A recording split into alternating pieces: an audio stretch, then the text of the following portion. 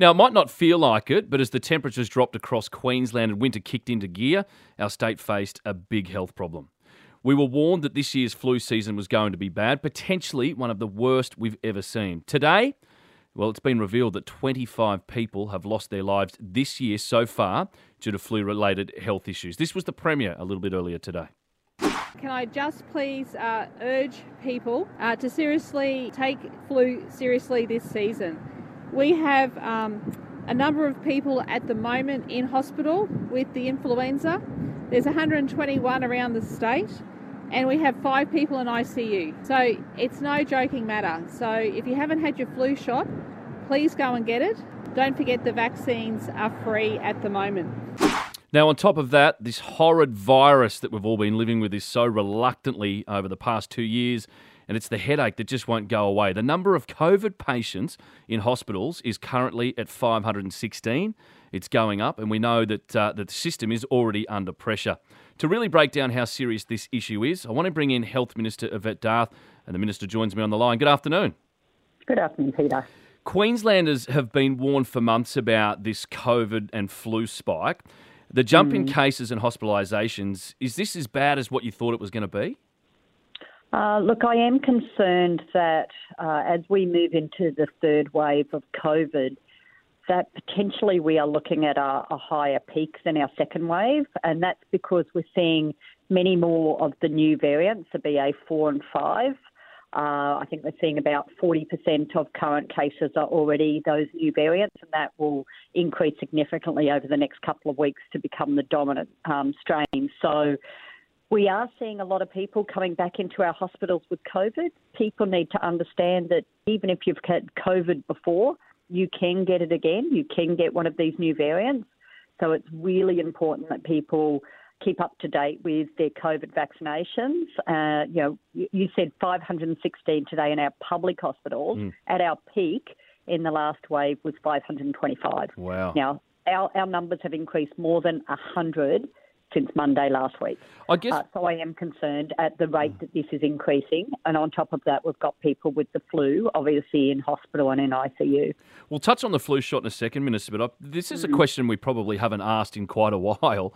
How are we going for COVID shots or COVID vaccines? Have we still got plenty in supply?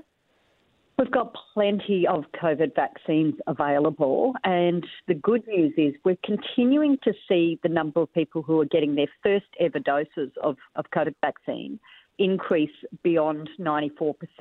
What I am concerned about is we're still seeing only 63% of the eligible community have got their booster. And for those who are particularly vulnerable, the 65 plus who are eligible for their fourth booster, we're still seeing low numbers there. And, of course, the 5 to 11-year-olds, we're not even got 50% vaccination. So when you combine influenza A, which we haven't seen in this state for almost 5 years, with these new variants of COVID, I cannot emphasise enough the importance of getting vaccinated for both.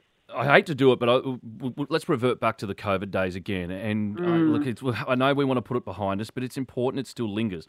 Has the government, especially you as Health Minister, thought about, or perhaps there's an idea in the works about having those jabs at schools like you did with COVID? They were very, very successful in terms of the flu jab. You're giving it out for free. Is there a workshop, Minister, that you can sort of let us in on that maybe, on a Saturday or a Sunday, we'll have another one of these vaccine blitzes? Ultimately, it still requires parents' consent. And so, as far as, availability of the COVID vaccine for kids, it's in every community pharmacy in our GPs. So there's no problem with access. And so even if we offered it as part of the normal child immunisation that we roll out in our schools during a school day, parents have got to be consenting. And I'm just not seeing parents wanting to come forward and get their kids vaccinated. And I am concerned about that. It is difficult, I guess, Minister, for the children to go forward and get it if parents aren't. I might put a call out a little bit later in the program to see if parents would be, I guess, open to the idea of a school blitz, and I'm happy to pass that feedback on. Let's just turn to the hospitals now. The state budget came out last week. Queensland is getting 3 new hospitals. Now, they won't be built obviously they won't be built and in operation for a few years. Is there enough measures now to fix that shortage that we're seeing, especially when it comes to hospital beds? Yeah, so we have 869 beds that are currently in the pipeline, so already under construction. We have another 289 that we will bring on by 2024, the majority of those coming online by the end of next year. And then we have, the large 2,220 within the next 6 years. So it's a staged approach of bringing beds online. In addition, we've got extra money that we've put in for helping long-stay patients. So these are the ones who need an NDIS package or aged care, who don't need any medical care, to get them out of the hospitals quicker. Rapid access clinics, so this helps move those lower category, less serious people who are attending emergency departments in and out far quicker. Extra money to clear some of the backlog of those on waiting lists.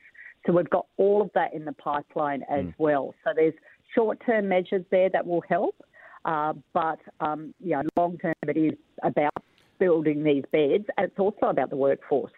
There's a lot of work being done to increase our workforce capacity right now. Just yesterday, I was told that, we've got over 20 UK doctors arriving in August for QE2 hospital. So that's great to see some of our international health workers coming to work for us again. But there's a lot more work to do, which is why I'm off to Canberra at the end of this week to talk to the Commonwealth and all the health ministers about what we can do collectively also to deal with the primary and allied healthcare sector. Will there be any discussions, and I hate to be the one to bring it up, but I think it's an important question. We've got the ECA coming up, we've got an origin decider, we've got some cold weather. Will there be, if this keeps spreading and we keep seeing more people in hospital, will there be any discussions about bringing mandatory masks back in public settings? Look, I met with the Chief Health Officer yesterday about this third wave where now there isn't a proposal or recommendation to bring back any of those measures. Having said that, what we need to move to as we live with COVID, because it's going to be here for years, as we learn to live with COVID and, bad flu seasons, is taking, self-responsibility here. Yeah. We all know what works. We all have masks. We've got them in our glove boxes. We've got them in our handbags. I do. We've got them everywhere. Let's take responsibility. If you feel unsafe, you feel like you're in a crowded place, then put on a mask. Yeah. No. Well, Minister, I really appreciate your time. I know how busy you are, and we'll chat again hopefully next week. Thanks a lot, Peter.